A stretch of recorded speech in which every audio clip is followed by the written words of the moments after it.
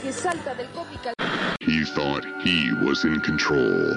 How wrong he was.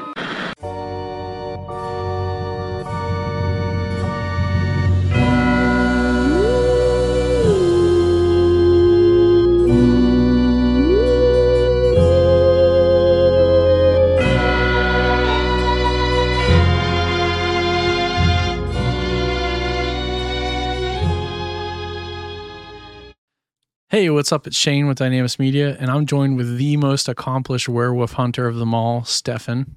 I wouldn't say hunter, but knower of things about them. Yeah, maybe. Purveyor. Purveyor of the occult knowledge, sure. And you're tuning into the Dark Side Drive-In, which is our horror-themed podcast where we talk about our favorite movies from the 80s, maybe a little from the 90s, a little from the 70s. You never know. So just quick shout outs. I know, Stefan, you had one you wanted to get into.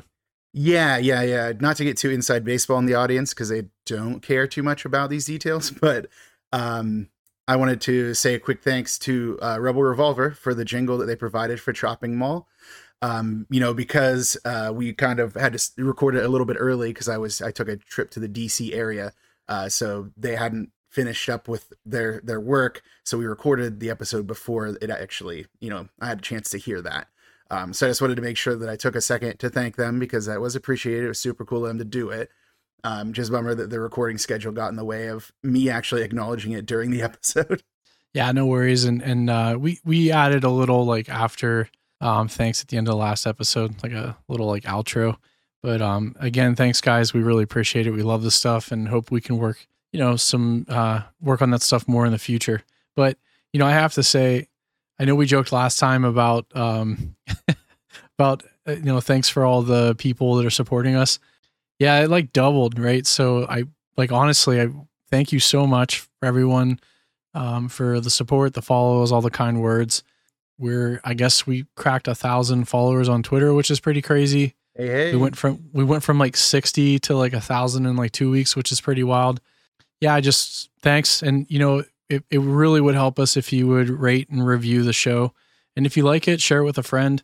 We're just trying to have fun with this and hope you guys have fun with us along the way. So, I think housekeeping, we will have some announcements on our main channel about some stuff we're changing. Nothing crazy. So you can check us out on either our website or over at our other shows. So, yeah, check us out, dynamismedia.com. We'll be putting it on Twitter, all that stuff. So, a couple announcements coming down. Probably maybe by the time you hear this, we should probably have announced it. So just stay tuned. And I think that's it for me on housekeeping. Is there anything else you wanted to bring up? No, not really. I something that I kind of thought of actually. Yep. Maybe I should say that you are the one who runs our Dark Side Drive-In Twitter handle, because there's a lot of times where you'll tag my handle on it. And if it were me running that and then also tagging myself, that'd be psychotic. So to make sure that I mention that's why I get tagged in it a lot. You're the one handling all the heavy lifting on that, just in case anyone thinks I'm a maniac or something. I mean, I'm not handling the Twitter. It's definitely you. So you kind of just outed yourself there, pal. Oh no. No, I did think about that of what psycho is tweeting himself. But so I will admit this, when I first started, because I'm not really great at social media. When I started using Twitter for our other stuff, I'm like, do I just use one channel to the other channel? What do I do? I don't understand how this works. I don't know what to do with my hands. So I started retweeting stuff and I'm I feel like a total psychopath. So I stopped doing that because I mean, honestly, I was I'm going crazy. This is wild. So now, yeah, I run the Twitter. So if you DM us or reach out to us on Twitter, that is me. And then Stefan is at, was it at Darkschneid? Yeah, at Darkschneid. At Darkschneid, yeah. So yeah, tweet us. We'll probably get back to you. I don't know. I try to be as responsive as possible. So yeah, but man, this movie. So I don't even know where to start. I don't even have a good pun or anything. This is a hairy movie. You'll be howling with joy at this movie. Yeah, sure. So, Howling 2, Your Sister is a Werewolf, is the name of the movie. I did say last time I said the Howling to Your Sister's a Werewolf. And I'm not going to issue an apology for that. And the reason is because the Howling series did that on purpose to make it more confusing. Because the first The Howling is just The Howling. But then Howling 2, 3, 4, 5, and 6, and those ones are all just Howling. Then starting with the seventh one, it's The Howling, but then it doesn't have a number attached to it. And then finally, like the most recent one in like 2011 was a straight to like DVD thing called The Howling Reborn. So it switches back and forth between The Howling and also the book series. There's a trilogy of books, and those ones are all The Howling. So a little bit of confusion on how I announce it as The Howling to Your Sister's a Werewolf. It is just Howling to Your Sister's a Werewolf, but there's almost no internal consistency on the usage of the throughout this entire franchise. And I use the term franchise loosely. Right. You did say this is the only one that's a continuation of another one, right? Yes. So the kind of, I guess already kind of getting into the weeds here, but so this one is a direct sequel to the first one. The Your Sister that is the werewolf is the main character, Karen, from the first The Howling. It says in the title credits that this is based off of The Howling 2 by Gary Brandner, who wrote like the books that I guess really just the first book and the first movie kind of go together. The rest of them just go really off the rails. But this is not based on that. Like he wrote a treatment for this before he left the project, and the other writers just replaced all the work he did. So it is literally not even close to based on The Howling 2, the book, but it says that it is just to make it extra confusing. But it is a continuation of the first movie's storyline. And then it starts getting off the rails. It's like The Howling 3 subtitled The Marsupials, which you know is about werewolves in Australia. Of course, they got to be marsupials. How could they not? There's The Howling 4, The Original Nightmare, which is supposed to be more of an adaptation of the original book by Gary Brandner. That's why it's called The Original Nightmare. Then there's the Howling 5, The Rebirth, which inexplicably takes place in like a Romanian castle, where there's a bunch of people being hunted by a werewolf. And that one I actually have a strange amount of love for. I don't know why. I think I just saw it at the right time in my life that I was like, yo, it's sick. It's a castle and there's a werewolf in it. Then, what was it after that? 6 is The Freaks, which is about a werewolf that's forced to be in a freak show, like a circus freak show that's run by a vampire. So they bring vampires into the thing. So it's a series that really, and then the last 2, New Moon Rising and Reborn. Honestly, the less said about them, probably the better. Those ones are pretty terrible. I'm pretty sure that New Moon Rising, they just used a Halloween costume mask as the mask and didn't even like put a full like werewolf body on their actor who's playing the werewolf in it. So that's a film series that's kind of gone off the rails over time. Yeah, you don't say. Yeah, if you can't tell by all of that. Yeah. And it's actually kind of funny because the first The Howling, directed by Joe Dante, that one actually is considered one of the better werewolf movies. And it's kind of why I chose to do this one. I was like, I'm not going to do the first one. That's the one that everyone knows is good. But I did want to do like something werewolf oriented just to kind of keep it like grounded in like some more traditional style of horror. And honestly, there's just so few like werewolf franchises out there that have any real staying power. Like obviously you've got your old Universal like Wolfman, you've got the Ginger Snaps series, which are, or at least they started out great. I don't think I saw any after the second one. There is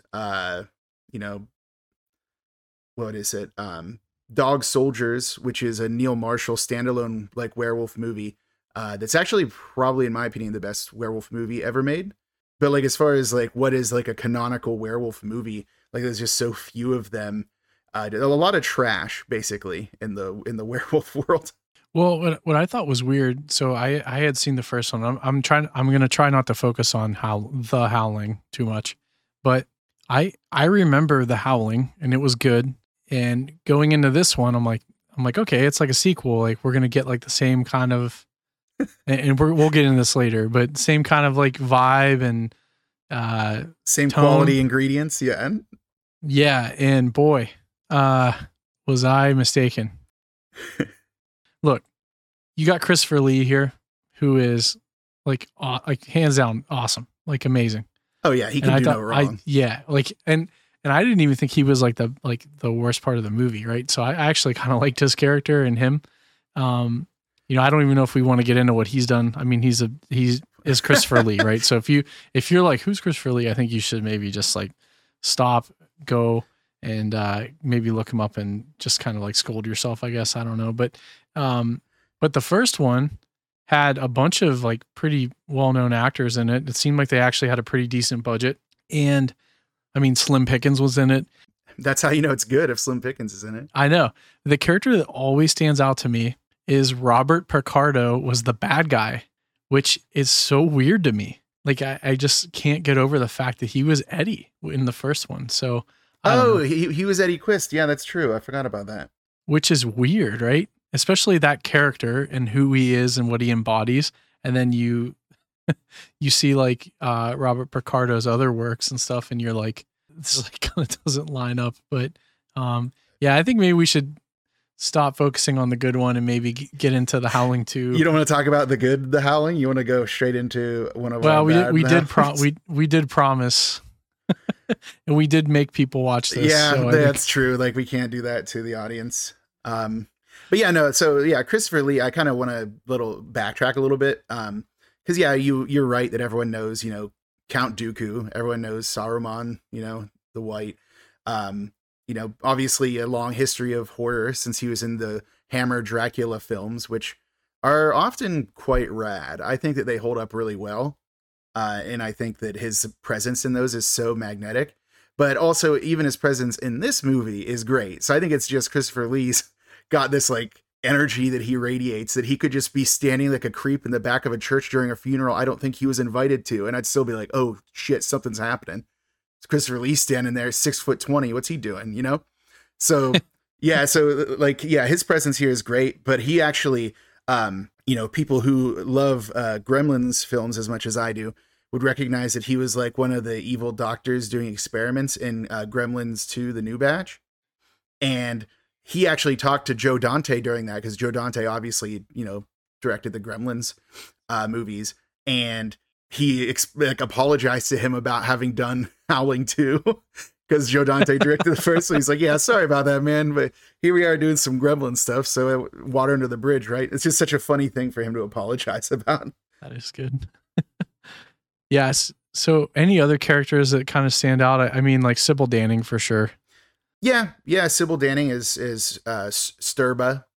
Obviously she's got a long history of B-movie kind of action here. She was early on in something like stuff like The Red Queen Kills 7 Times, Battle Beyond the Stars, which is one of those like Star Wars ripoffs from that era. Chained Heat, which was one of those like prison exploitation style films. So you can see there's like a lot of like commonality in her stuff. I think the old 80s Hercules movie, she was in it. She's like very much like, kind of has this whole like sex symbol thing going. She often plays similar kinds of like, femme fatale style characters and everything. More recently, she was actually in the you remember the Grindhouse movies? There was like Planet Terror and Death Proof. So Rob Zombie did that fake trailer for Werewolf Women of the SS. Yeah. And Sybil Danning actually was in that, which is kind of funny. That's awesome. I think that actually she was in Conan, right? She was in Conan the Barbarian. Was she? I'm pretty sure she was, right? Wasn't she the like main love interest? Or maybe I'm thinking of Hercules. Maybe I'm gonna have to do you might have to do an apology, because I don't think that she was in that. Oh my god. No, because it wasn't the love interest in Conan the Barbarian. The woman who played like one of the woman who was working for the government that was helping Rowdy Roddy Piper in Hell Comes to Frogtown. Oh my god. I forgot about that movie. How? How could you ever forget about Hell Comes to Frogtown? I don't know. I do not know. Yeah, let's table that. If I was wrong, then, I accept it. if you were wrong, yeah, you got to do one of those awkward apology videos next time. So, I mean, do I? You definitely do. Yeah, Sybil Danning, I think is probably one of the. I mean, she's Sturba, the main antagonist of this movie, so she stands out. You know, other actors, Reb Brown, who plays Ben White, like the main hero, other than of course Christopher Lee, who's do we say the name of Christopher Lee's character, by the way? Stefan Krosko. He says Stefan wrong. Well, what's weird though is they do it a couple times, right? Where like sometimes in the movie they call him Stefan, sometimes it's Stefan. It seems like certain characters call it, like, pronounce it differently, and no one was there to like correct it, so they don't. Yeah. I was just going off. Didn't he introduce himself as Stefan though? And that was why I kind of went that way. He did, but I feel like he would say your name like that too in real life. Oh yeah, he also said Sturba weird. He was like Sterba or something like. Yeah. It's like, hey man, you don't have to like eat up every word you say like that. Like you can just say stuff like a regular dude. But yeah, no, he's a thespian. He is yeah, I mean truly. Yeah, Reb Brown, like, you know, he was been in like some pretty great B movie stuff over the years. Probably most famously those like crappy couple of Captain America movies they did back in the day where he's wearing like a full ass helmet. Did oh yeah, the bike helmet with the wings. Yeah. Yeah, that one. And then he was like Your Hunter from the Future, which is another one of those like sword and sorcery ones. He was in a movie called which is about snakes. One of the best titles ever seen. Where it's like, did they just like forget to like, did their cat lay down on their keyboard when they're naming this thing? So wait, what was it called? Just a hiss, like an S, just an S. Oh, okay. I'm like, man, your mic's cutting out. No. That's what it is. Yeah, I can't wait to see how this comes out in editing at the end. Like, cause yeah, Christ. Yeah, it's that. It's just S's, like 8 S's or something. That's that one. He was in Space Mutiny, which is pretty famous because it got the MST3K treatment. So yeah, he was known for those things. So Reb Brown has been active, but mostly in schlock. I think that there was a couple other sword and sorcery ones that he did, but I'm not seeing them written down here, which means that I didn't write them down. So minus points for me. For, you know, other actors in this, like Annie McEnroe as Jenny, the female heroine of the movie. She really has only been in like a handful of things. The ones I wrote down were Wall Street, Beetlejuice, where she played Jane Butterfield, which is like the one neighbor that's kind of lame. And then she was also in The Hebrew Hammer, which is a classic Comedy Central original movie. Classic. Yeah, there's a handful of other people that are in here that I wrote down, but really the only ones that, like, I thought that Marsha Hunt was pretty interesting is Mariana, the one female werewolf that's like the number one right-hand lady to Sybil Danning's Sturba. She hasn't had a ton of work in movies. She's more of a musician, like a singer. She was in Dracula AD 1972 though, which was one of the Hammer Dracula films with our man, you know, Christopher Lee. So that's cool to see. And basically, like, then as like a collection of various just Czech actors, because all of this was filmed in you know, at the time, Czechoslovakia. So a lot of them were in like Amadeus and stuff like that, which is kind of funny. Like, I didn't realize that Amadeus was, you know, such a big draw for, you know, Czech actors at that time. Well, so the only other one I think that is Judd Omen. And Vlad, yeah, that real creep. Yeah, he was in Dune, and then he was in Pee-wee's Big Adventure. He was in Pee-wee's Big Adventure, wasn't he? Yeah, he was Mickey, but then he played Jamis in Dune. So I think it's probably, if you recognize him, because this was right around, I think it was within the year, right? Oh, it's 2 years. So it, like, he looks like kind of like the guy from Dune. Like, you know what I mean? Like, it's like it's good age. Like, so if you recognize him, it's probably where you noticed him from. Yeah, that version of Dune was 84, right? Yeah. Yep. Yeah. So yeah. And then that was also the same year he did Red Dawn as well. But his character in Red Dawn wasn't really that big of a deal. He was like one of the Nicaraguan soldiers in Red Dawn. So I'd say that he's more recognized in both Dune and Pee-wee's Big Adventure, which, you know, at the end of the day, if you have to be recognized for something, why not? Yeah. Those are two of the greatest movies of all time, right? Yeah. And we honestly didn't cover the director much. directed by an Australian director named Felipe Mora, and he did some documentaries earlier in his career. One called Swastika, which is just a collection of like footage from the Third Reich, so not cool. And then Brother, Can You Spare a Dime, which was about just about the Great Depression, just a documentary about that. He did a couple horror movies. The Beast Within was not a bad one. Obviously, he did the sequel to Howling 3, The Marsupials, which I'm assuming that's why he directed Howling 2, is so he could then take one to Australia and have marsupial werewolves, because why wouldn't you? And then he did a horror comedy called Pterodactyl Woman from Beverly Hills. Never heard of it. And it doesn't even, like, I looked it up on like Wikipedia. It doesn't even have an image of the front of like the movie box. It's like, well, that wouldn't have been a video store draw then, if it doesn't even have that. I'm like trying to figure out this guy's obsession with Nazis. Yeah, did you see that other movie he did that was like about a bunch of crazy Snide people? And Prejudice. That they believe that they're Nazis. Yeah, they believe that they're all like Nazis secretly hidden away in this like mental institution. It's like, yeah, this dude has an obsession with Nazis, man. That's not chill. But you know, I mean, he doesn't work a lot, so maybe that's his punishment for this weird obsession. Yeah, but then he does a movie in 2011 called German Sons, where it's about a son of a German Jewish man who was in the French Resistance, and then the son of a Nazi party member, and like they become friends after the war. So like I don't really, I'm trying to understand his, I guess I really don't want to watch these, but like he has a one that came out in 2015 called 3 Days in Auschwitz.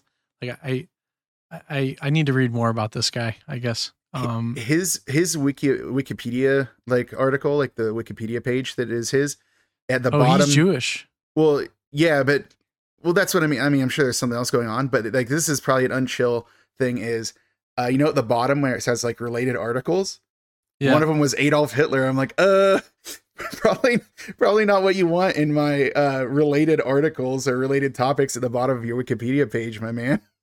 Man, this is crazy. So I'm reading this directly from IMDb. The director's mother, Mirka Mora, avoided Auschwitz by 1 day. Oh, so, man. On his father's side, many perished in the Holocaust. So I'm assuming that's probably. I really think we probably found it. Yeah, I think we probably driving. What's like? Yeah, okay, we get it now. Yeah, okay, yeah. I mean, still, like some of his interest seems a little bit misplaced. Like having that entire swastika thing that's just got like swastika. I read a little bit about it and I was like, what's so weird about this? And it's like had home movies shot by Ava Braun featuring Hitler, and I'm like, man, like you went through hours of footage to come up with this thing. Like, I mean, I guess everyone's got an obsession. That's his. Like, well, we made it 4 episodes. 4 episodes? So. Oh, without mentioning Nazis? Yeah, getting canceled. No, I'm just kidding. But I mean, we didn't do it. We didn't make that movie. I know. All right. Anyways, why don't we get into the plot? I think this would be a good time to transition into the absolute madness that is this movie, because if the directing credits weren't madness enough, I think that translate directly into what's happening in this movie. So why don't you kick it off?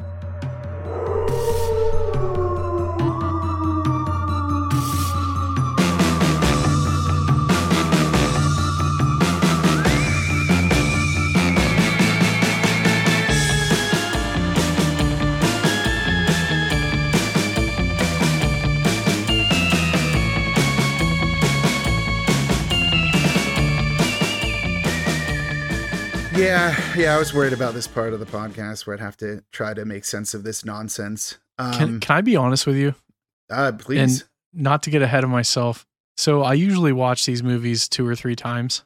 You know when you fall asleep and you start watching a movie, you kind of doze off, and then you wake up like, I don't know, like 30 minutes in, you're like, I don't know what's going on. You have to go back, and you fall asleep a couple times. Well, I watched this movie for the first time. It was pretty early in the morning. I did fall asleep for what I thought was like an hour, but was only like 30 seconds, because when I rewound the movie, I'm like, dude, I was just at this scene. I'm like, I've never sat like in a movie and I'm like, what the fuck is going on more times? I literally had to watch this thing 3 or 4 times to piece it together. So there's Yeah, there's a lot. This is rich with incident, but the incident doesn't always make sense, like why it's happening.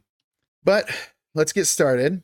Yeah, company logos. Roar, it's a lion, not a wolf, because it's an MGM logo, baby. Then it cuts to like, so starting this, I was really thinking I was going to be into this because like it starts with like an opening monologue with Christopher Lee like chilling with a skeleton. Yeah. I was like, all right, like his tones like soothing me into this while he chills with like, you know, human skeletons. Like this could be great. Then we get our title, and it includes opening ellipses, which I didn't see on any other materials, but apparently it's Howling 2 ellipses. Your sister's a werewolf. So, in case like the colon wasn't enough, yeah, and that's when I saw that it said based on the book, and it's like we all know that's a lie. Then we get the first of our many title cards that are usually unnecessary, except in this instance where it's obviously not really being shot in L.A. and it says the City of Angels. We're going to the funeral of Karen. Was it Karen White? Was her name, right? Yes. Yeah, from the first movie. You know, she survived all of that nonsense she went through with like Eddie Quist and her husband cheating on her with the werewolf sister of Eddie Quist, and then everyone becoming werewolves and trying to kill her. But now she is also a werewolf. But so we're at her funeral. This is what I said was like the first of the many times that, you know, Christopher Lee is about as subtle as a freight train because he's just standing in the back of the funeral. Like the man is like full on like 8 feet tall and he's just standing back there. Like lurking. Yeah. Like this is terrifying. You know, he reminds me of what's his name? Angus Scrimm from the Phantasms. Yes. He's like standing back there like a tall man. Yes. Yeah. Like what's going on here? I commented that this is a very strange funeral because I feel like they say amen like 80 times. But then Christopher Lee introduces himself as Stefan. I made a note of that because, you know, it's not quite how I would have done it, but that's how he says his name. Then you get like kind of to show us, you know, how hardcore, you know, Christopher Lee is. Like everyone knows who he is because obviously many of the people at this funeral are werewolves. The mythology on werewolves in this movie is not super clear, but they want to like intercept her corpse before it gets buried in consecrated ground. So, you know, they're all like, oh, Stefan's here. You better watch out. So that's how you know he's a big deal, not just because he's, you know, very tall and just standing in every corner of every shot. You know, then it like cuts to some kind of strange dance party. You know, there's like chalk graffiti. As most graffiti is chalk in cities. So you don't get a lot of spray paint. It's all chalk because, you know, they like people who do graffiti have a lot of respect for public works. Then for some reason, Christopher Lee is wearing sunglasses in this like very dark and sketchy like nightclub. And I'm not entirely sure why he's there unless he's just going to places where werewolves are. Because I know that Mariana and what's his name? Earl? Is that her little sidekick? Yeah. So I think, so we missed a important plot point. Did we miss the part where he already explained to Ben that his sister's a werewolf? Yes, but yeah. So like a freight train. He I think he was at that funeral to follow Mariana because she's special, remember? She can't be killed by silver. Yeah, she can only be killed by titanium, which I made a note of, which is new lore to introduce to the werewolf world. So for the listeners, I don't know if they were like, hey, you know, it'd be wild if we took like every single creature lore and made this about werewolves, like the garlic. That was really weird. It's like a vampire movie at some points, but whatever. But he straight up said that you can stake them. Yeah, it's like, right. Since when? Yeah, like right. I'm not a werewolf expert. Well, I am. I announced it earlier, but this has never been part of the lore. Is you could stake them. Well, so I thought it was interesting. So I think he was following Mariana, and they went to that nightclub, which is why he went to that nightclub. And then he wore sunglasses so no one would recognize him. I didn't get that. It like the bouncer like made him wear the sunglasses. I don't know. It was weird. It was. And they weird. don't fit his head. I'm like, look. Like you filmed this and edited it, you had to know that those didn't look good. Like you had access to like any sunglasses on earth and you pick those ones. It's like when like, you know, the Steve Buscemi meme, it's like It's like, what's up, children? And he's like obviously like a 50-year-old man. How do you do, my like, fellow kids? Yeah, that is how you do, my fellow kids. Yeah. That's how I felt. Like he's like, how do you do, my fellow new wave werewolf people? Yeah, So, new wave dance club inhabited mostly by werewolves for some reason. yeah. Yeah. So yeah, but then basically, yeah, you're right, because he was following Mariana because he saw her at the funeral, but he also has to do like, I don't know, he has more business to do with the corpse at the I never really understood why he left. But yeah, I did forget to mention that he did drop the news to Ben that his sister is a werewolf. Ben doesn't believe him because that'd be a crazy thing for a tall, scary guy to tell you at your sister's funeral.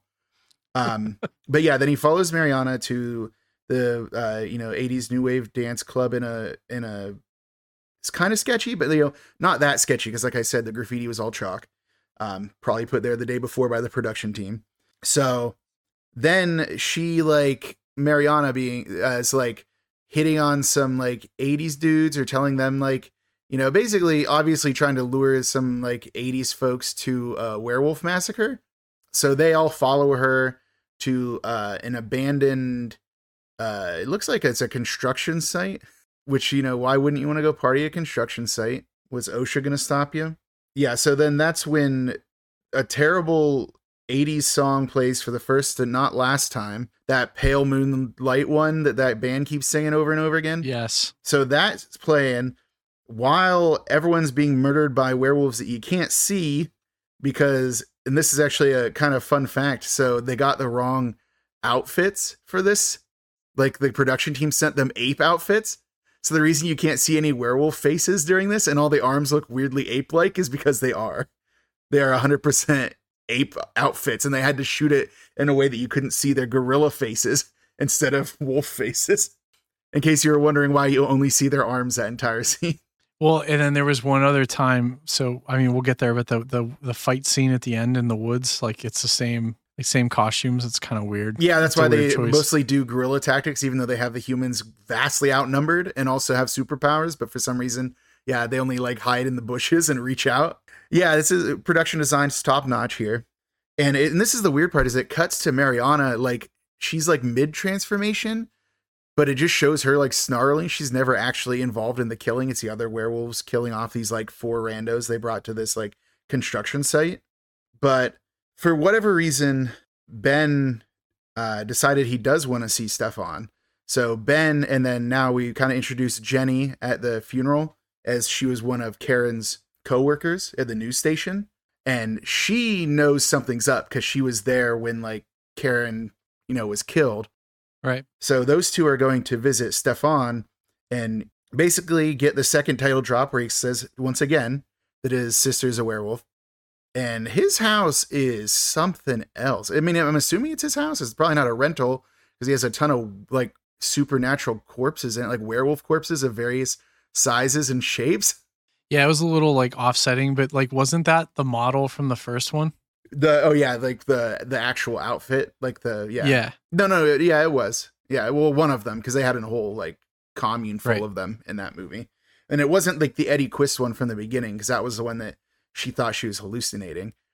But yeah, he has a couple different like werewolf stuff there. And he also has the tape of the news broadcast that was cut off from the first movie, which is what Karen did to like, because her idea was she wanted to reveal the existence of werewolves to the world and force them to like start like people to destroy them. But the tape never got out. But Jenny recognizes it because she saw it. But Ben, doesn't believe it. He thinks it's faked. Like why they would fake his sister becoming a werewolf on television and then her murder like that. Like, he knows she's dead, but he's not ready to believe it yet. This is where we get some lore dump. Like you said, like that, Mariana and other powerful werewolves are immune to silver, so they can only be affected by titanium. And apparently Mariana and other werewolves are going to be traveling. They're going to be traveling somewhere, and they don't know where yet, but they're going to be traveling somewhere for the 10th millennium of Sturba's birth. Yeah, Sturba Fest. Yeah, Sturba Fest to 10,000. Yeah, so she's up there in age apparently, but what is it? Okay, I'm not trying to jump ahead. Like, Is there any other point in this movie where he mentions that he met Sturba and they had some kind of relationship? What, Stefan? Yeah. No, until Okay, later. we'll get there later. Yeah, we'll get there. Sturba explains like their relationship. Yeah. So, which I'm like, did I miss a lore point here? Was it cut? he never, Was there something? no, like he knows a lot about her. He knows a lot about Sturba. For instance, that she exists and she's the mother of all werewolves. And He's madly in love with her. well, see, that I didn't quite get right away. And it's kind of gross, but yeah, like, so yeah, they have a relationship. So what is it? Then Ben and Jenny decide to go out drinking to discuss werewolf affairs. And Ben has decided to go from like, you know, not believing all this business to being ready to full on murder Stefan. Yeah, he's like, touch my sister's body. You touch my sister's body, you're going to die. Yeah. This is when we get more lore, like the stakes work on werewolves. Cause that's what Stefan says he's going to do. He's going to stake the corpse of his sister in the casket to prevent her from turning into a werewolf again. Yeah, well, because he shot her with silver bullets, or I don't know if he killed her, but someone shot her with silver bullets and they took him out during the autopsy, which allowed her to turn. So she's like trapped in that casket. And they show a couple scenes of her banging on the yeah, which was really weird. No, yeah, like that's a living hell. And it's a different actress too, which is even weirder. Well, yeah, oh yeah, I mean they couldn't get her to come back for this. You kidding me? But yeah, so you know, there's another terrible 80s music interlude where Stefan is just like overlooking the city of LA. I don't know where he is. He's like on a rooftop somewhere, just like looking at the urban sprawl, I guess thinking about the heavy thoughts that he concerns himself with at night before he has to go stake corpses. See what lightsaber dueling. Yeah, thinking about like, yeah, he's thinking a lot about how like it's not really fair that Gandalf the Grey could just like become the White from one battle and he had to like work on it his entire life. But yeah, so they go to like, he then leaves like this area where he's able to see the entire urban sprawl of LA and like goes around a corner and he's now in a very isolated graveyard. And like, I don't know if I buy any of this geography, but fine. You know, then we cut to Jenny and Ben. They're on their way to the same graveyard, obviously, to stop Stefan from staking his sister in her casket. And one of the best moments in the movie, in my opinion, is Ben is like, it's dangerous, take this, and just hands her a flashlight. He's like, yeah, man, she'll be safe now. You helped her out. Then there's another cut of just Christopher Lee doing weird shit. He's like praying next to the open casket. Some like really long, like one of many like long either prayers or like weird chants he does throughout the movie. Like you had that monologue at the beginning where he was hanging out with the skeleton, but he does stuff like this a lot. Like has moments where he's just either talking and saying a bunch of like nonsense that we don't understand, or it's like in his head and you hear it as a voiceover. Yeah, it's like just stab it, then do the monologue. Yeah, like I don't know. Like again, I guess he's the master of this. He knows right. What the weird rules are in this made up movie. And I understand that all werewolf rules are made up, but come on, you can't just do what you want. Yeah, this one stretches it. This one's playing fast and loose with all the rules. You get the most obvious werewolf jump scare at Ben and Jenny, which is that they go by a graveyard and it jumps out from behind it. So, but then rather than being they're kind of scared, they're running. But Ben just like unloads his gun on it and it like works. Like I don't think it's dead, but the thing is gone. Like it didn't enjoy being shot with that gun. Which is another time where it seems like guns actually do work. And you know what they say? The only thing that can stop a bad werewolf without a gun is a good werewolf with a gun. Yep. That's the rule. That's how it goes. Werewolf Second Amendment, baby. But yeah, so they interrupt Stefan doing the whole thing, but not just the humans, the other werewolves do. So there's like a handful of other werewolves that do like a church attack right now. They interrupt Stefan while he's trying to stake this corpse. They fend off the werewolves, but rather than stake this werewolf lady that's now trapped in her casket, they just like shut the door and you can like see her from a little window. She's still a werewolf. She's very much alive.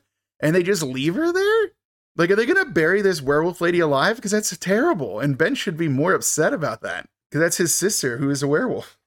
And we'll get to the ending, but like she's going to be in that casket for a long time. Yeah. Do werewolves live forever? We actually don't. I don't know. We don't know that. Well, I mean, 10,000 years at least. Well, that's Sturba, dude. And we haven't gotten into it, but she has like all kinds of magic powers. all kinds of magic powers werewolves have never had You in mean other vampire media. powers? She has vampire powers, but she also has like siren powers. Like she has the power of like, you know, singing songs to murder people. Like it's just bizarre. It is. But yeah. Anyways, you know, the werewolf attack happens. Ben shoots them all and they leave, even though he's not using silver bullets because he doesn't believe at this point that that's even possible. So I don't know why the werewolves give up their attack at that point. But then, you know, there's an old man werewolf that was already kind of half transformed the whole time, I assume because of budgetary constraints. But basically, Stefan interrogates him and like promises that his soul will never find rest. Like if he doesn't tell him what he knows. Like I don't know how he can do that.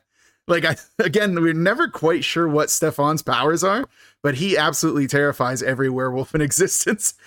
So the guy like reveals like it's, you know, the dark country is what he says, but like obviously Christopher Lee knows that means Transylvania. And you know, Mariana watches the old man get executed. So you know, she knows that Stefan's a pretty big deal. Because I didn't mention this earlier, but you kind of get the vibe that Mariana is like a newer werewolf. And it is never clear to me if like they're born or made. Sometimes they're born, sometimes they're made. Like the hierarchy of werewolf power is never made clear. But in any case, Stefan, you know, now that he knows where Sturba is, he's going to go to Transylvania to confront her. And Ben is just on board with this plan now. He's instantly. Like full on. Yeah, he's full on like, let's kill every werewolf that exists. Let's get Sturba and make her suffer for my sister being a werewolf, even though it wasn't really Sturba's fault, my man. Like she wasn't there. And Jenny wants to go too. And that was like one of those scenes like where Ben's like, I'm going, like you can't stop me or whatever. And then Jenny's like, and I'm coming too. Is like, what do you bring to the table, lady? Well, it's like, we'll see later. It's garlic. But yeah, so you know, then we get a nice little traveling sequence with some more of that not very good 80s music, which is a very kind way to put it because that song is terrible. Christopher Lee takes a nap in the back of the car. Yeah. Okay, so let's talk about that. So there's two ways to get to Transylvania apparently. One way is via ancient train, and that's how Mariana gets there. Because when that train first rolled up, I thought that was going to be our heroes. But no, it's Mariana. She's there.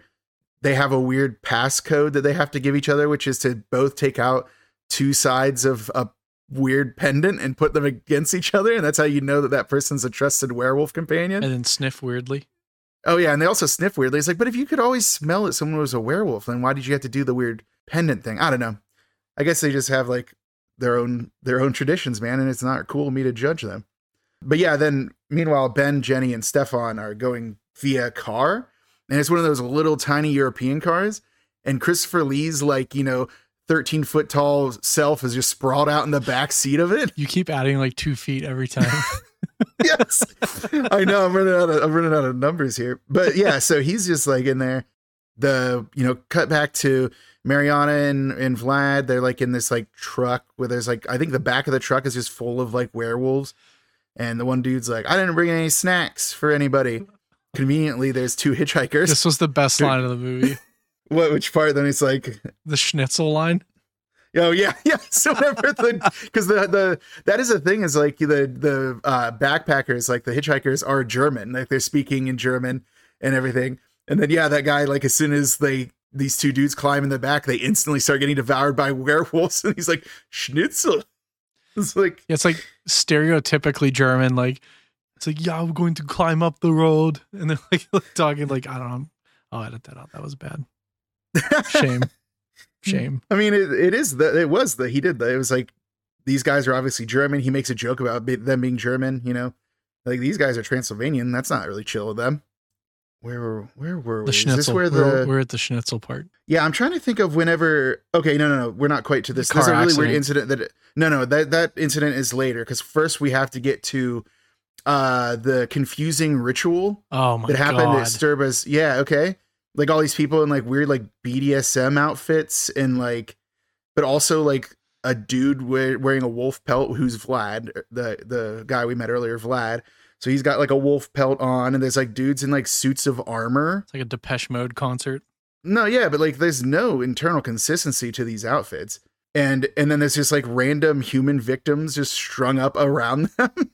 Yeah. It's like, pick a design aesthetic, you guys. But yeah, so basically the ritual is so this old lady can walk up to like a sacrificial victim and like basically lean down and do some pretty terrible looking 80s effects at her mouth, like post animation effects that are just really bad. The kind that I hated whenever they'd appeared in any other movie we've talked about. But she's apparently absorbing the life force of the sacrifice, and then she becomes young, and hey, it's Sturba. So, you know, there you go. There's our werewolf queen. She was old, and now she's young again. So not bad for, 10,000 years old. Yeah, this is when it starts. This is when the movie starts getting weird. Yeah. If you didn't think it was weird enough already, this is the turning point. Like, if you look back at any part of the movie, like, I wonder what point this movie got weird. It was this exact moment. Once Sturba gets young, like, she like leans into this like Caligula. She's like the like. She's like you remember that old, like, what was it? It was like a magazine. They also had a movie called like Heavy Metal. Yeah. Like, yeah, she like leans into like a full on like heavy metal character, just like constantly wearing insane outfits and like having everyone around her basically having some kind of weird orgy at like all times. Yeah, and her clothes just like explode off of her at random points. Like, yes. But then sometimes she also has a cape instead. Like, yeah, right. You never know when she's gonna have more or less clothes on. It's just now is the time for things to start getting weird. So yeah, you know, she's awake. That's when we learn that Mariana is a newer werewolf and she's meeting Sturba for the first time. And apparently Sturba is just going to have Mariana like bone down with Vlad like immediately. It's like, oh, don't forget all the howling. Lady. Oh, during the ritual? This is when the howling starts. No, like from this point on, like in the warehouse scene, there was a lot of howling and then it kind of went away. And like you would hear howling like, oh, there's werewolves around.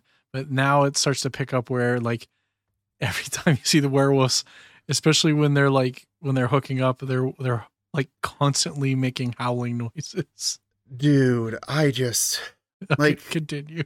No, but like, yeah, I don't even, this is what makes it difficult to talk about this on a podcast because I just like am so grossed out by like every choice they made for some of those like scenes. You think? No, because they do those weird howling things during like rituals. So like during that ritual when Sturba was drinking the youth out of like the girl, everyone was howling poorly. Like they weren't even trying to make it sound like they're actually werewolves. They were just sounding like idiot people howling for no good reason. It's like if you ask like second graders, like, hey, I need you guys to howl for this movie for me. This is exactly what it would sound like. It was, yeah. But no, so like that real creepy like sex scene doesn't happen yet. First, we've got to get an inexplicable scene. So there's a bunch of townspeople just standing around an old lady who was apparently hit by a car, and so she's on the ground. The townspeople are all around her, and then suddenly they're just gone. They just leave. It's like, anyone gonna call a doctor? There's a lady who's been apparently hit by a car, but the reason is because most of those townspeople are actually werewolves, and it was all a trick. The old lady on the ground is a werewolf. And she's just transforming in the middle of the day for no reason. And again, like the werewolf rules don't make sense. I don't understand when anyone becomes a werewolf. But, you know, Christopher Lee obviously takes the opportunity to kill this old lady just in broad daylight in public. And luckily the townspeople left because there are no witnesses to this murder. No, they're around. Oh yeah, doesn't he say that? Yeah. He's like, oh, they're here. Yeah, they're here. And then he just like confusingly is just like, all right, see ya. So yeah, peace. Like he just walks away and is like, I'm going to the village. I'll meet you there later or whatever. And in a classic move of, you know, check your back seat, our hero, like Jenny and Ben get back into the car, and instead of a Christopher Lee in the back seat because he just walked off, it's just a werewolf sitting there. Like, did they even attempt to look? It was huge. Like they walked towards the car. Yeah, like it wasn't squatted down beneath the seats. That car is so small.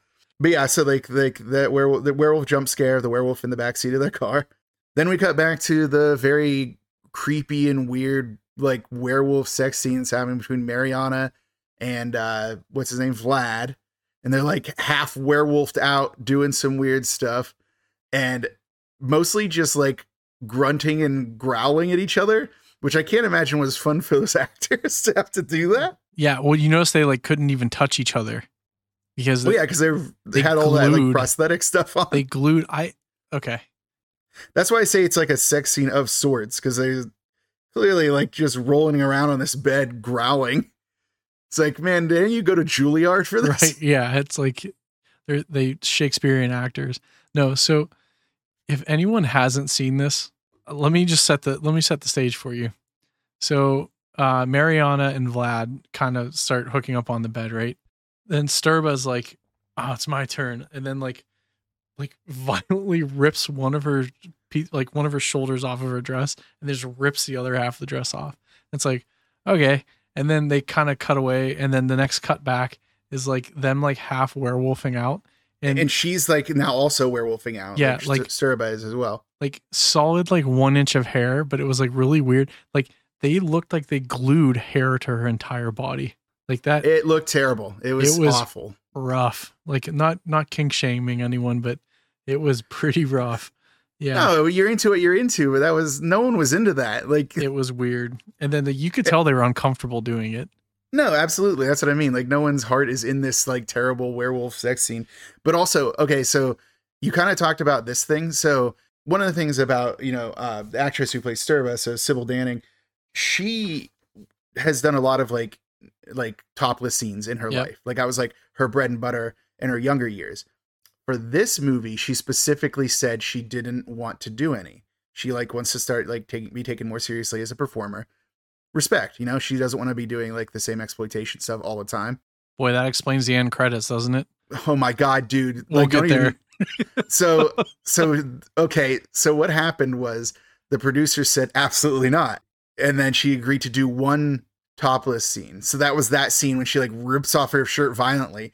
It's like, I guess they wanted to make sure they got their money's worth out of that. And boy, howdy, did those producers make sure they did. And I'll just get ahead of us on this because it's kind of messed up. But like during the end credits, they just cut to that scene of her ripping her top off over and over again. 3.5 minutes. Yeah, during like this, I think I remember I read it was like 19 times. Yeah. And it was so funny because like the director apparently wasn't involved with that. It was like all the producers and stuff.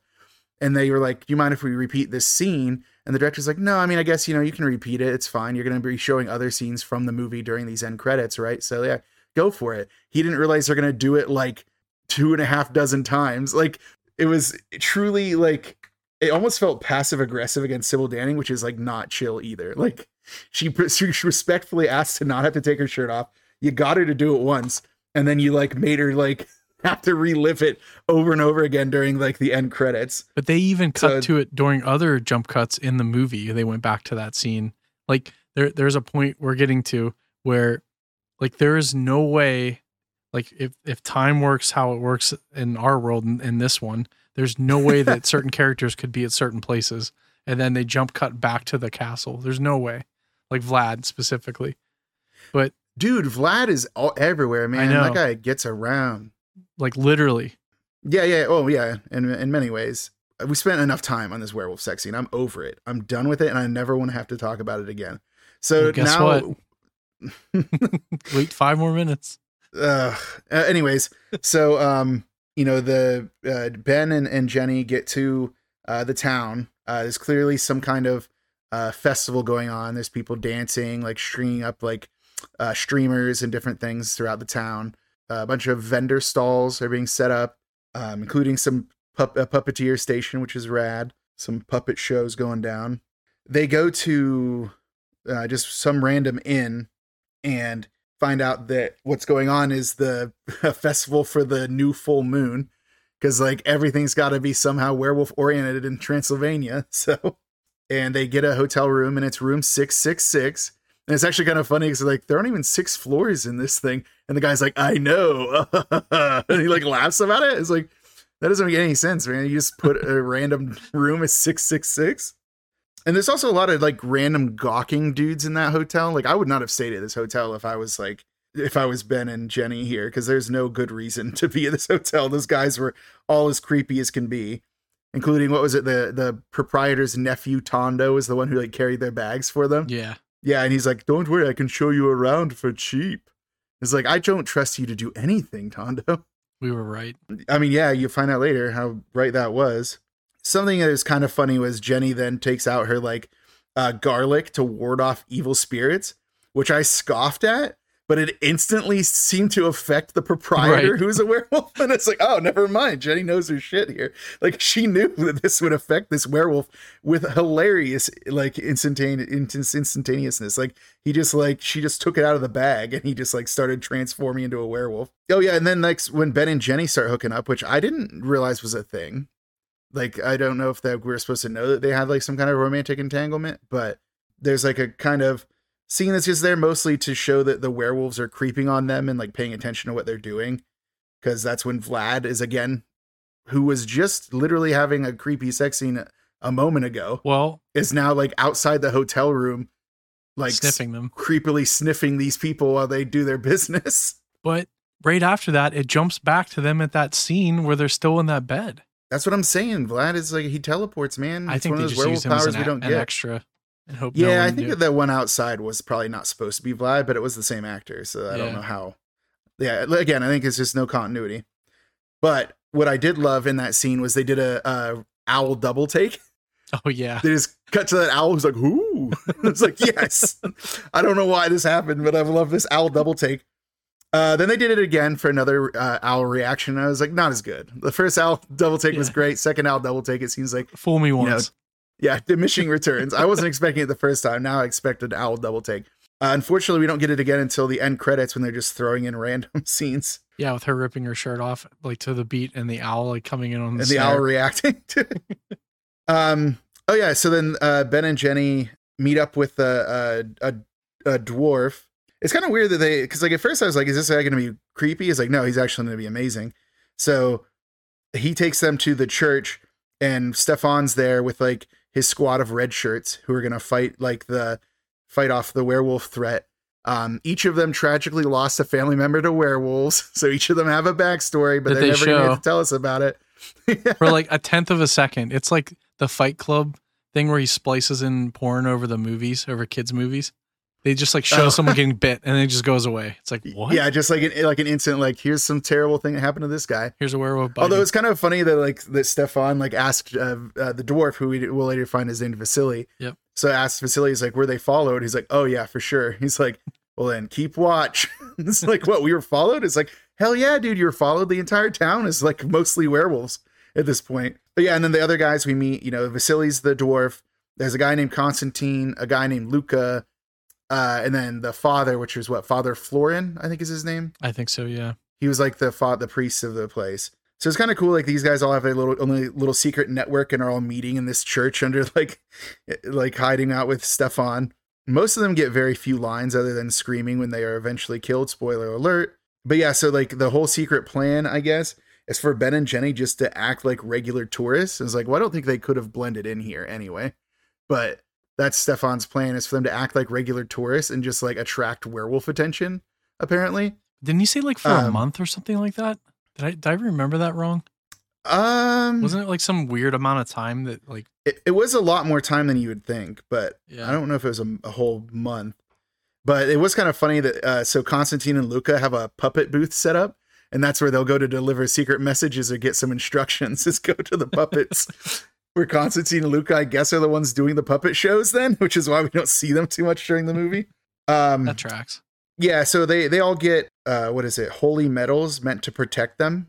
Spoiler alert, they absolutely don't. They do nothing. I don't know why they made such a big deal about getting these holy medals. They only exist to be like a MacGuffin to prove when like it's been stolen from them. The puppet show going on is just a full werewolf thing. So again, this town doesn't have any sense of subtlety.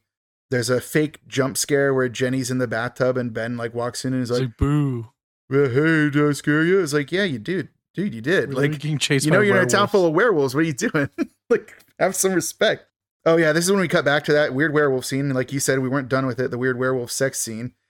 And this is again a cut that just literally just is another instance of them rolling around on the bed doing weird growling noises, and then it just cuts back to Ben and Jenny. When they talk about how like the town is like what they talk about, is it Vilklava? It's supposedly like the name of a place where wolves live. Yeah. It's like, yeah, man, it's like the town of Nilbog from like Troll 2. Like this is no subtlety to this town. Like it Nilbog. obviously has werewolves in it. Do you remember that Nilbog? It's Yeah, like it's that's so goblin funny. backwards. It's like, yeah, everyone knew it was goblin backwards. Are dude. we You ever need going to to do Trolls 2? I don't know, man. It's been so covered, but I mean, The kid I'm pisses down on their to do it. food. Yeah, he pisses on hospitality. Okay, sorry. Let's get back on track. No, I was almost ready to talk about anything else in this movie, really, but Yeah. let's get back to it. We get our first title card, I think, since like City of Angels, where it says the following afternoon. It's Yeah. like, wait, how many? You weren't doing the title cards, and now you just did a title card randomly. What is it? Oh yeah, they're at the festival, and Ben pulls a really stupid move and claims he's gonna get a beer and asks that nephew guy Tondo to keep an eye on Jenny. It's like, how can you possibly trust this creepy guy to keep an eye on your lady, my man? Oh, and then he's like distracted while he's getting his beer because he sees Mariana's at the festival now. So like they'd been given, I think it was in the meeting at the church, they were given photographs of like a couple of werewolves, and one of them was Mariana, because they knew that Mariana's probably their best shot to like track down Sturba. Oh yeah, here's a note I put where the werewolves spot Stefan because he stands out everywhere he goes because he's goddamn Christopher Lee. 15 foot Like, tall. Yeah, they're just like, oh, it's Stefan. It's like, yeah, dude, everyone knew. Everyone exactly knew who that was. Yeah, he's over there like 20 stories high. Like you saw him. Of course he did. He's taller than everyone in this village.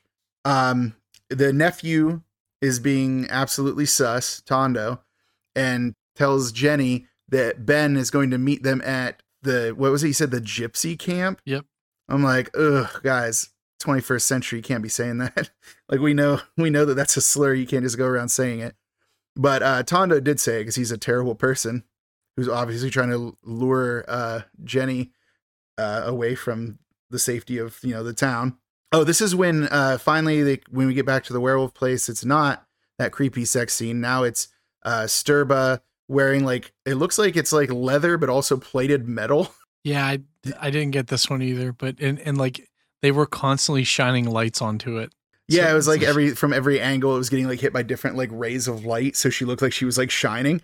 But it was like metal plates too, but it was like segmented in weird ways. I was like, this is, again, like she just like has impeccable style, man. She just has a series of like gaudy outfits to wear around her little throne room.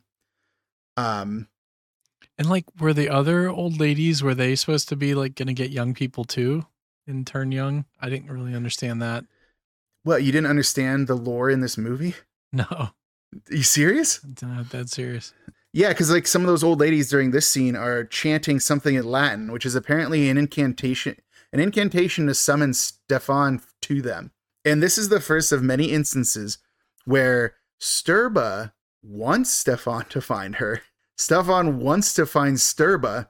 Why does any of the rest of the movie even have to happen? She knows where he is. Just send like Mariana with a letter to tell him where her castle is. Like there's like this cat and mouse game that they keep playing, but both of them want to see and have this confrontation with one another. So I don't know why they have to like go through the rest of the plot just to make like their meeting happen. Well, and then they had like stuffed wolves everywhere in that throne room. So that'd be like you cutting your parents, like dead parents' head off and like putting it on a platter. Like, do you know what I mean? Like, isn't it like, I was just like, this is fucking weird. I don't know. Maybe like werewolves like hate like regular wolves. I think they're impure Yeah, or something. So they like to, yeah, I don't know. But this is actually the part where some stuff starts getting really cool for a little bit. And that's actually surprising. So Ben, is following Mariana and Vlad with Vasily. And, Vasily gives Ben, some blessed earwax. Yeah, to put in his ears, which you'll see he needed those. for sure. Those were dangerous. It turns out one of Sturba's superpowers is blocked by that. Then, the dwarf Vasily, he like, he takes out a knife and then Ben's like, hell yeah, brother, do it. Yeah, rock and And roll. I thought, yeah, he says rock and roll. And he like literally throwing knifes this dude. And then while the guy's down, he like pulls out this huge flail. And I'm like, where was like Vasily keeping this? The flail was as long as he was. But he just like ganks one of those armored sentries. Luckily there was only one. And then now we start to get a little bit more of like a bit of a lore drop from Sturba. So she's in her throne room. still wearing her crazy plated metal outfit, but now she's wearing sunglasses inside, so she's even cooler. And that's when she announces that Stefan is her brother. A piece of information that we did not have before and doesn't make a lot of sense. She tells them how they have to lure Stefan to her castle because that's where their powers are at their greatest, which honestly seems like nonsense based on how the final confrontation goes down. I just assume that this is just, to make more plot happen. But of course, Vasily. So why did they kiss then? What was that? Why did they kiss then? Who? What do you mean who? Oh, you mean, are you talking about Stefan and Sturba? Yeah. There's some weird stuff going on, but she does. Do you not remember this? She was like my brother from long ago or whatever. She literally refers to him as her brother. You're right. Dude, I'm putting it all together in my head. Just the fever dream of this whole sequence. Yeah, I mean, if you expect it to make sense, my man, it doesn't. Because she also wants to marry him and kill him. They have a relationship, right? And that's the thing is that's why it's I wondered why, throughout this entire thing, Stefan has been so creepy and kind of awkward and weird. It's probably because he's some kind of weird immortal too. I don't know what he is. That's so okay. Because is he a vampire? Is he another werewolf that's just stop werewolfing? I mean, he doesn't transform into a werewolf, but that doesn't mean he doesn't. Because again, the rules aren't clear if they have to do it sometimes. I feel like they could have done so much with this. I mean, I think they already did too much with it, but yeah. So at that point, Vasily and Ben get spotted. So Vlad and Mariana are, chasing after them. Sturba starts doing one of her many magic powers. And this one is her chant that sounds like it's almost like a siren song chant thing, because it affects werewolves too, because it basically force transforms any werewolf in the area, which seems miserable based on how all their bones were cracking about. Right. And one of the few effects that actually was pretty good. And then, Vasily trips and he loses his holy earwax. And, Ben's trying to help him, but he's like, no, werewolves are coming after us. He basically sacrifices himself so that Ben can get away and reveal the location of Sturba's castle. So, some werewolves are coming after Ben. He shoots them because, again, guns are just regular guns are fairly effective. Maybe they don't kill him, but they definitely stop him. And then we get a kind of a cut then to, Tondo luring Jenny into the woods. And it's way after dark now. She shouldn't be chilling with this dude. Yeah, so Tondo starts making a pass at Jenny, being a real creep. Sturba's powers are growing because now she's also shooting electricity out of her fingertips like a Sith Lord, while also doing her weird chant. With sunglasses. And I don't know where that lightning is even directed to. What was it? She was just shooting it out just to prove she could? I guess. Anyway, it makes no sense. Then that's when poor Vasily, in one of the more gruesome effects, his eyeballs pop out and blood is shooting out of his head, and his head full on explodes from the song that Sturba was singing, or the chant that Sturba was doing. So I kind of laughed at when I first saw that the holy earwax, put it in your ears, that'll save you. It's well, apparently it would have, so yeah, Vasily's gone. R.I.P. to a real one. He didn't have enough screen time, in my opinion. I would have probably just watched an entire movie about Vasily. So, meanwhile, Tondo is actually stopped from, hurting Jenny, by Sturba, who grabs Tondo's treat this, someone teach this man respect or whatever. And so she picks up Jenny, and as expected, the holy metal does nothing. Sturba just takes it off. And it's I'm glad that we got this weird trinket that did nothing. Then Sturba says she's going to use Jenny to lure Stefan, which again, do they need to lure him? It seems like if he knows where she is, he's going to show up. But apparently that's a good way to do it. And in order to facilitate that, there's it seems like it's a little kid running around that has Jenny's holy metal, and Stefan spots it and then follows this creepy kid into some random church. Clearly a trap. I don't know, Stefan, for being the guy who knows everything about every weird random piece of supernatural knowledge can't tell when he's being like lured to an isolated place to be murdered. But, you know, it wasn't a kid. It was actually Vasily's like reanimated corpse, and, you know, tries to stab Stefan. But then Ben rolls in and just grabs him and tosses him out a window like a rag doll. Yeah, just chucks him. Yeah, so he just gets like Mortal Kombat fatality onto some spikes down below. It's like, oh man. So they were just like, you know, that wasn't our Vasily. You know, he was turned into an effigy by Sturba, and another power that we never got any indication she could do before, but she can resurrect corpses to do her bidding. So where are we at then? Oh yeah, so Jenny is strung up in like a dungeon. Vlad comes in and anoints her with blood for some reason. It's apparently another ritual thing to like turn her into a werewolf later, which again, I don't know why. I don't understand anything about these werewolves, like rituals and like all their stuff they do. We get to the church again. So our ragtag team of people who have been wronged by werewolves are out there like grabbing their stuff.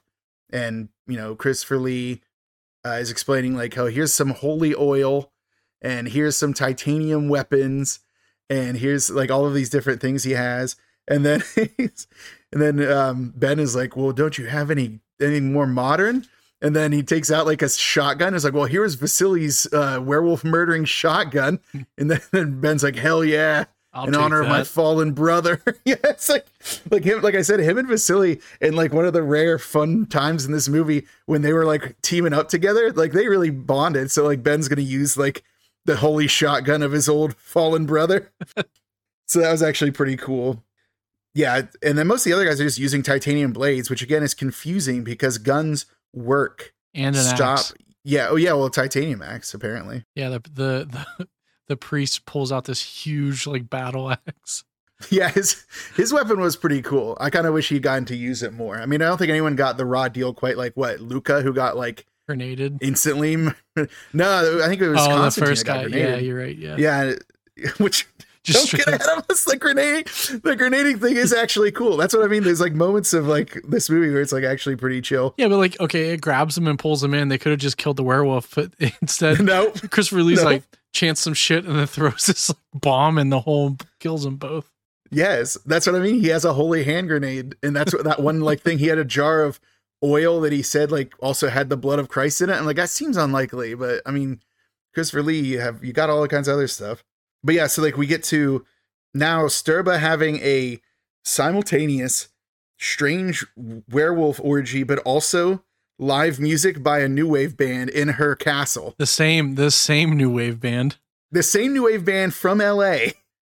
Now they're here, Sturba's castle, playing to an orgy of werewolves, which is among the most bonkers thing I think I've ever said in my life.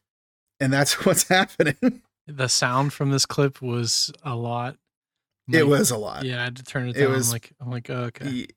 Yeah. I mean, and the music was bad too. So, oh boy. So you didn't really need to hear anything. But yeah, there's just like a weird werewolf orgy.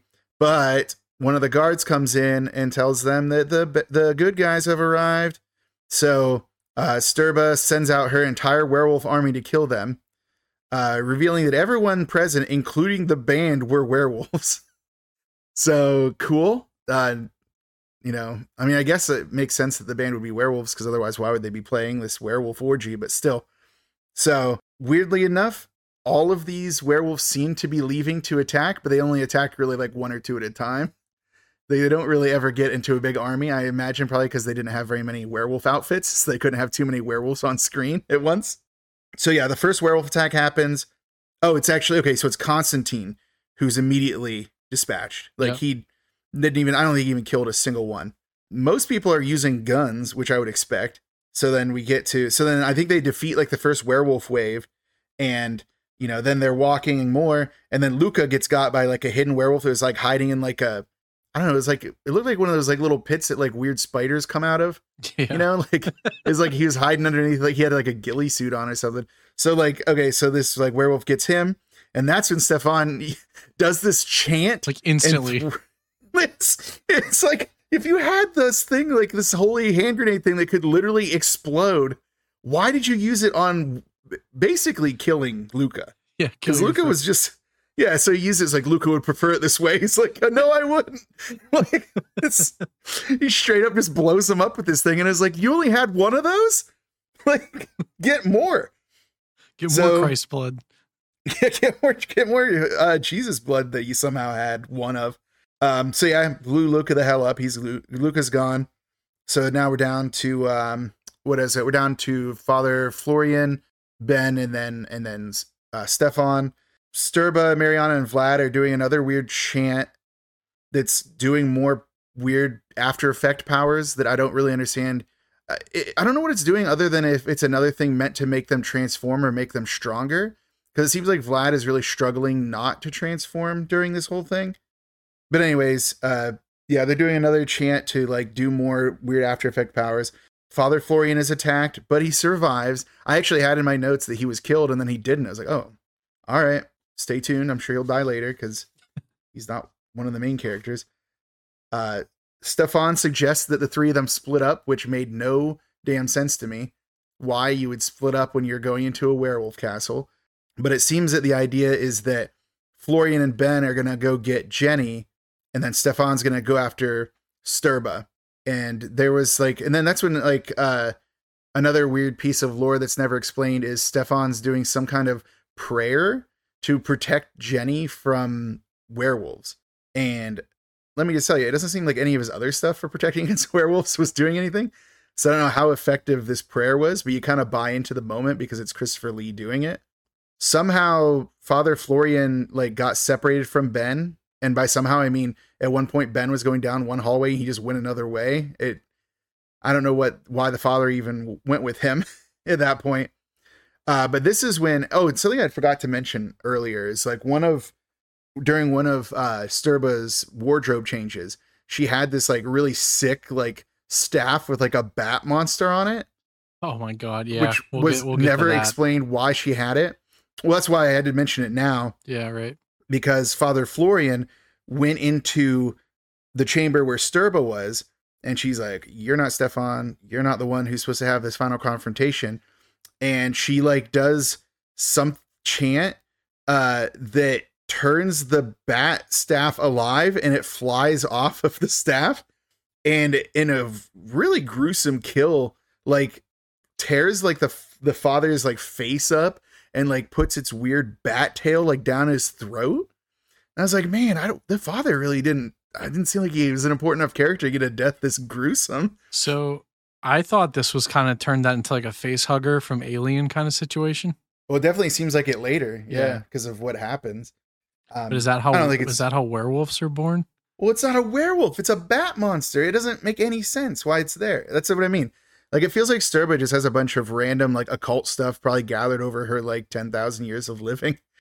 Where are we at now? Oh yeah, this is where I noticed that Vlad was having a hard time transforming, but apparently he wasn't supposed to. So Mariana is just whipping the shit out of him, which rookie move because that distracts them both enough for Ben to roll in and just headshot the Vlad werewolf. He's gone, turns around, just the titanium knifes Mariana. They're dispatched instantly. I didn't think that Ben had it in him, man. But yeah, it was crazy how fast that was. Yeah, I was kind of distracted during the scene because of all the skeleton heads in that room. Right. Did you see how many skeleton heads there were? Thousands. There's entire walls of skeleton heads. Or skulls, I guess some people call them. But yeah, but then Sturba now, this is a very, very much one of those scenes that wants to have a lot more gravitas than it does. Because Stefan's slowly walking into there, doing some more of his weird chanting of it seems like he's just reading really obscure poetry or something. And Sturba is ready for him. She's got a huge flowing black cloak this time. And she's doing glowing magic at him. And he is I can't tell if he was glowing from magic power or if he had a magic power shield that was stopping her magic power from magicking him. But what was weird, it was over his heart. Well, it also surrounded his whole body, though. But the red dots? The red dots around his heart, but the aura. Yeah, was for all sure. around. I just thought it was strange that was what kind of, they made like her hand was red, the eminence from her magic. So I don't know if the magic was aiming at his heart or if it was, it was weird. There was a lot of weird stuff going on. Well, yeah, and this is why I was like, I'm very confused about what their relationship was, because she was talking about like marrying him in that scene, like about them becoming betrothed. And she basically like lets him approach, and he just like straight up stabs her in the stomach with a knife. And the wound is like glowing, like like all kinds of glowing light is flowing out of it. And she like seems happy about this. So I'm like, so did she want him to kill her the whole time so that they could die together? That's what, like, I don't understand their relationship at all. Well, that's kind of what it sounds like at the end when he was talking about the fire and stuff. And they were going to be together forever. It was really weird. Yeah. It's like, we're going to be together forever. And she's like, we're betrothed in flames or something like that. Which is what happens. Like that glowing wound in her stomach, like catches them both on fire. And again, like she seems happy about this. He seems happy about this. Again, why did the whole movie have to happen if they just wanted to kill each other? Like there's so much collateral damage for these two to just have their weird, like, marriage burning that they ended up doing. It's like Felipe Mara's like take on Romeo and Juliet. Sure.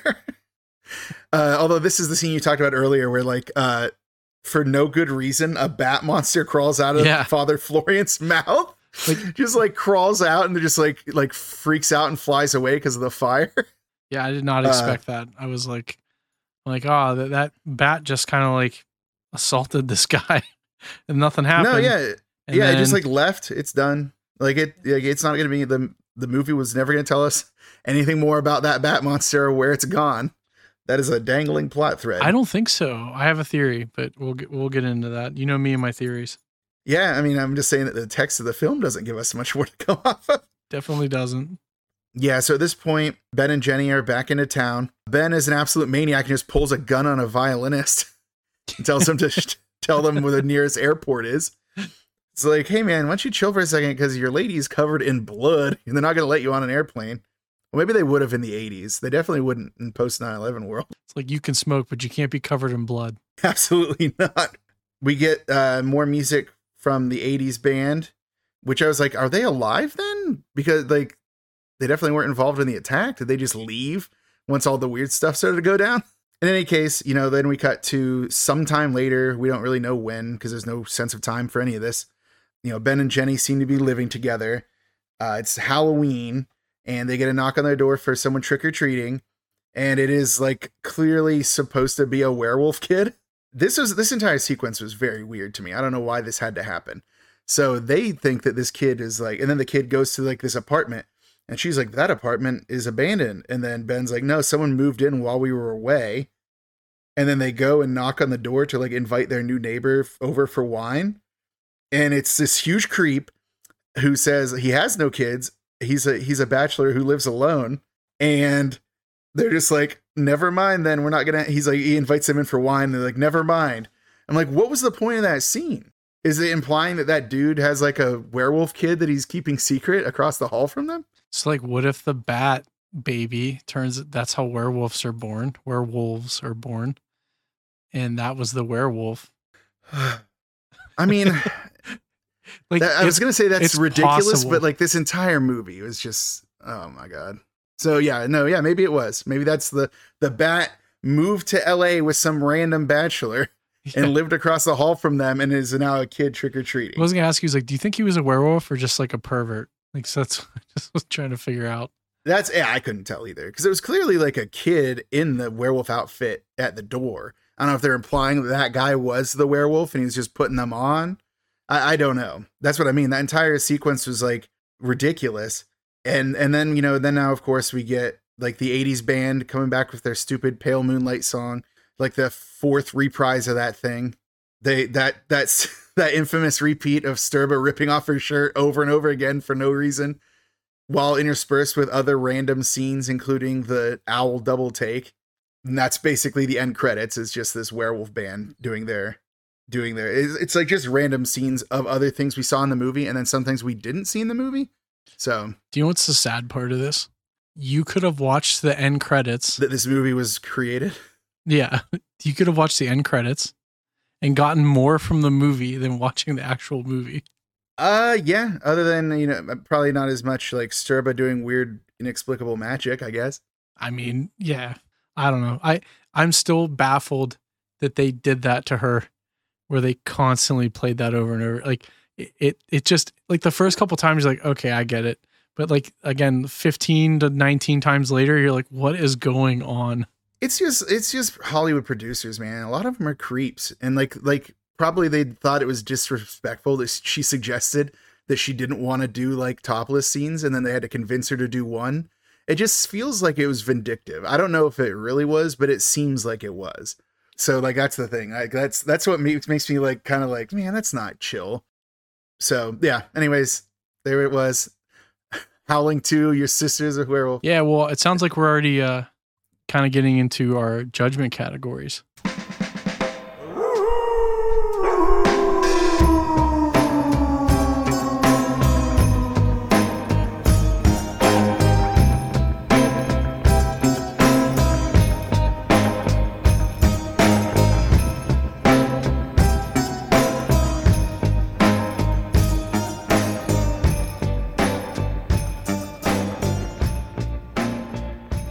Judgment category.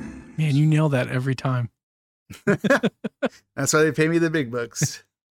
So yeah, our first judgment category is story. I gotta tell you, it makes no sense. Yeah, it doesn't. That's it. I didn't have anything more to add. That was like no one, like none of the, like it seems like just a bunch of incident.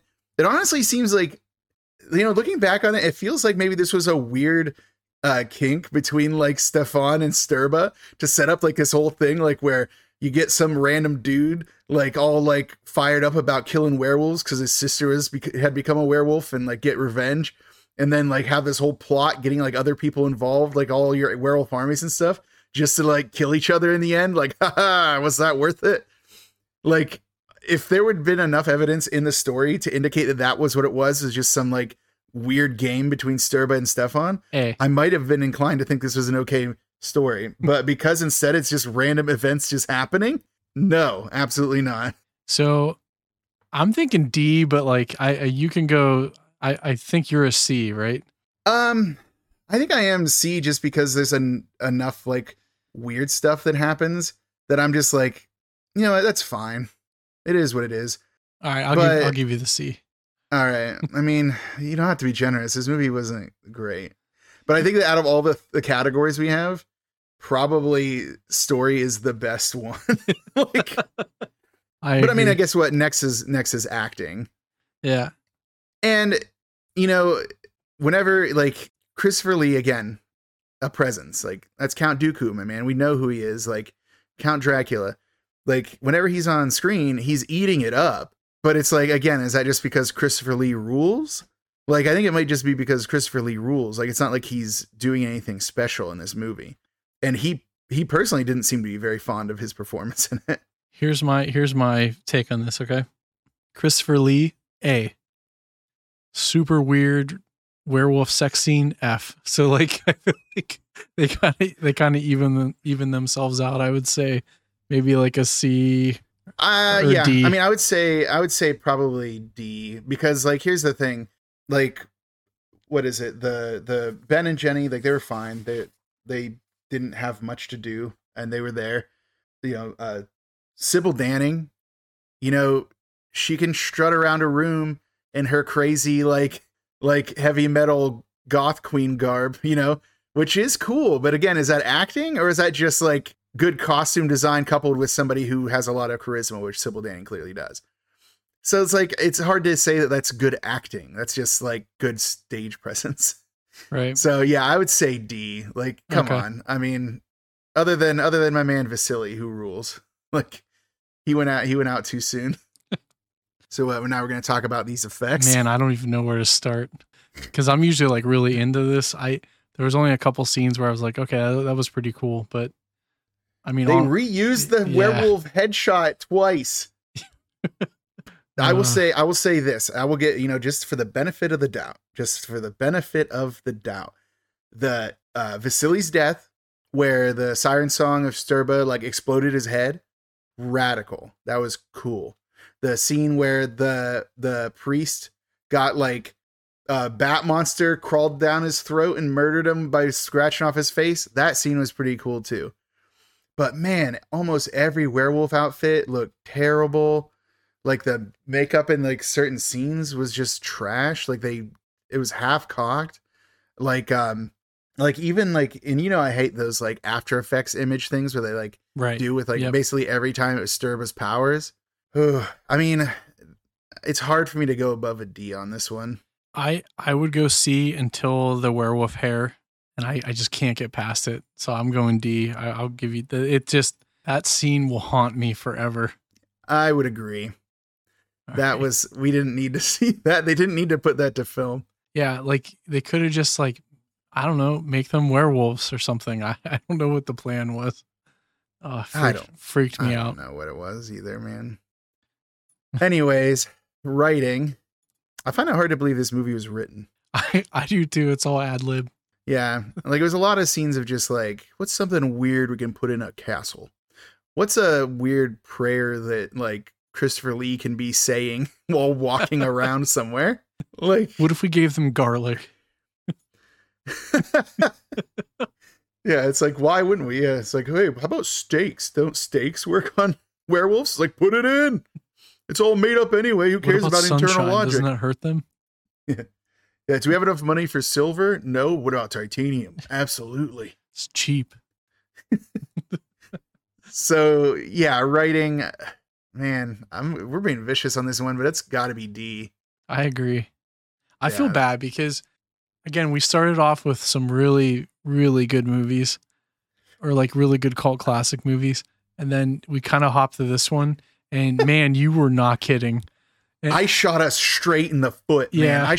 I wrecked our podcast. I feel like I've ruined this thing. You took all our momentum. Yeah, and you put it into a weird hair sex scene. Is what happened. Stop bringing it up. We're done with it. Dude, we're never going to be done with that. No, we're not. So yeah, all right. But can I say something real fast with Cult Factor though? Sure. The thing I said earlier with Christopher Lee just doing what he wants. And then Sybil Danning just walking around having a wardrobe change every like scene to like add something weird and new to like her like crazy outfits and stuff like that. I actually, for a Cult Factor movie, like there's a lot to talk about here. So I would probably have to say C for this. Yeah, because I agree. Yeah, because like it's like you take these big names of people who are in other movies that are better, but watching them go through and do like a straight-faced evil werewolf queen movie where there's some like wizard who's like, 25 feet tall strutting around like your sister's funeral telling you that she was a werewolf, and everyone's serious. Everyone is so serious about this. So I would say for Cult Factor, it's just like for the novelty of it. Just if you can find out like the timestamps of when the werewolf sex scene happens and just skip those, then you would probably enjoy the movie way better. So for Cult Factor, I would say C. I would almost lean to B, but again, it's just really the two actors that I really just love seeing them do this thing straight face. So it's like hard for them to carry the movie for like Cult Factor for me. So I'd still say C. Yeah, I agree. And I think there's a lot of things that would cement this into being a cult movie. And I think a lot of it has to do with like if they would have fleshed out some of the story a little bit more and like offered a little bit more lore that made sense, not just that she was in love with her brother somehow. You know what I mean? That's like even what that was going on there. Correct, right? So there's so many questions going on. I think if they would have tightened up the story a bit, I think it would have got to the B here. But I agree with you. I think C is a fair grade. Because here. I gotta say it is fun to watch Christopher Lee do this. Like for sure. It's just so fun. But like, is it fun enough? Like how many times was I bored looking at the clock while listening to him go over another weird monologue? Like it's good, but it's not great good. Not like cult good. It's just like interesting. Like a social experiment. So we're at like a D.5. So almost C, which I think is a fair. Speaking of D, are we going to move on to The D-roll. That'll never get Do some old. effects. You're going to do some weird effects on that too? I might just flatten it like completely. Just like put nothing around it and just leave it dead. Oh, man. I don't like that at all.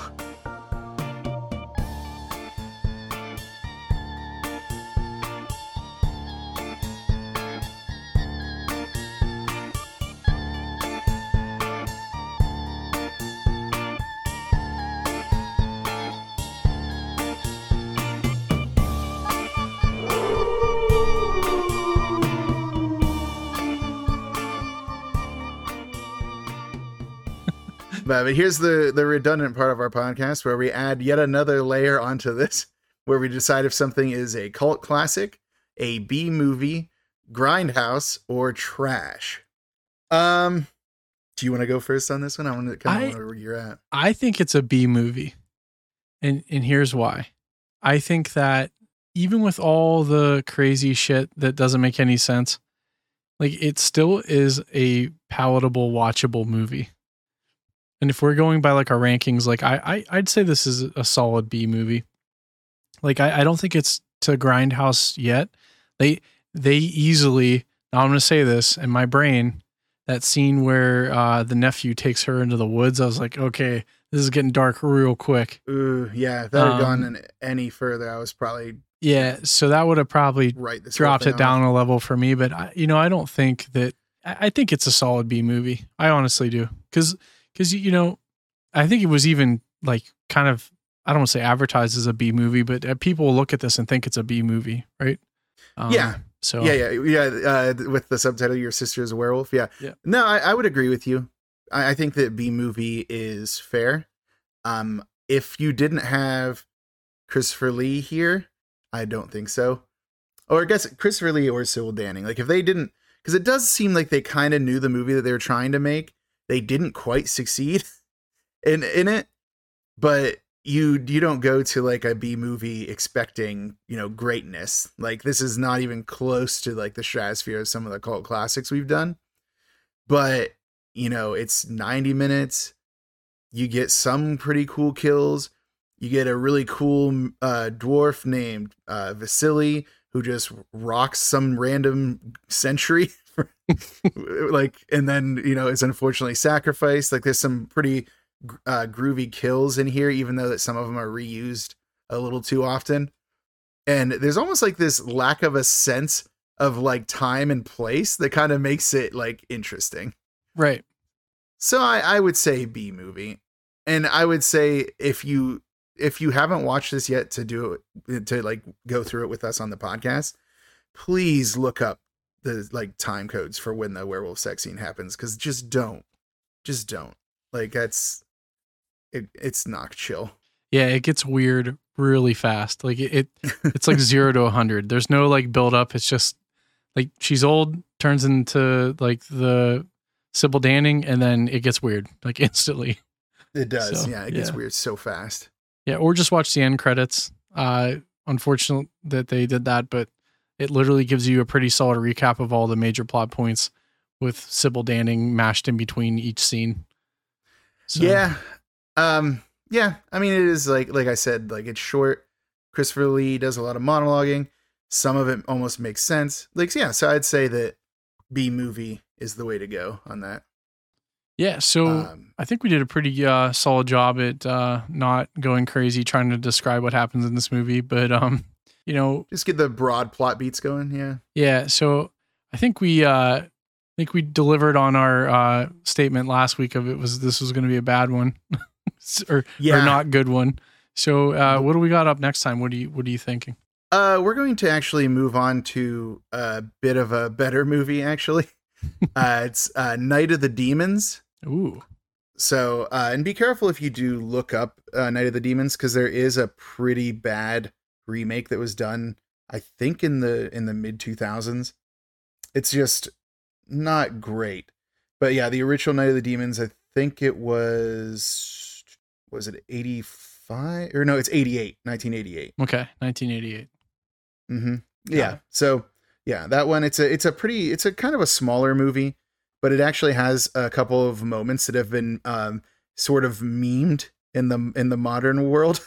Like, there's a very specific one that's gonna be very fun to get into whenever we talk about it, because it just is like this moment that like was so self-aware and yet like ahead of its time. It's interesting. So yeah, Night of the Demons is going to be the next one, and I think people will enjoy it way more than Howling to Your Sister's Werewolf. And it's on Tubi, right? Yes. That actually, I feel like you just said that because you knew I didn't actually do the work ahead of time and just wanted to call me out on air. My bad. Yeah. No, hold on a second. It's on my list. I have that whole list of movies that I made for this. So it is on Shudder. It looks like it's on Tubi. Amazon it's on Tubi. Prime. Is it on Tubi? Yeah. I think it's on Pluto TV as well, which And is Peacock. another free one. So, oh yeah, it is on Peacock too. So, yeah, it's on plenty of places. You know, I'll probably just watch it on Tubi, but yeah, it's out there, and it's an interesting one. It's another one that's got a couple scream queens in it, so that'll be pretty fun to get back to, you know, how Chopping Mall had some scream queens in it. So, yeah. Hopefully everyone enjoys that one a little bit more than this unfortunate werewolf thing we did. Yeah, this was a wild one. I did not expect this because I did see the first one and I actually really liked the first Howling. The first The Howling is unironically one of the, like, in the werewolf canon, it is one of the better ones. So it's just like, it's a franchise that went off the rails so fast and stayed off them. It never got back on the rails. It's just like so crazy how like you can continue to make sequels that are just somehow more terrible than the last. Yeah. Or prequels, right? If they're going to start doing that. Yeah, well, like, technically I think the original Nightmare was sort of like a rehash of the first one. So it's sort of a prequel sort of thing. Honestly, we don't need to go into it. We've covered enough of the Howling for one day. Yeah, we'll never be the same. No, the world is different now. It's less vibrant. Well, you know, I think that does it for me. I honestly, after watching this and talking about it, I have absolutely nothing else to say. I need to just put bleach in my eyes, I think. So fair enough. I mean, I don't recommend it, but you know, I won't tell you what to do. Yeah. Well, I've been Shane. I've been Stefan. Oh. Stay spooky. Is that the one we say? Is it spook 'em up, Dano? No, it's spook 'em, Dano. It's like book 'em, Dano. Yeah. That old All right, let's bring this to a close. See ya. See ya.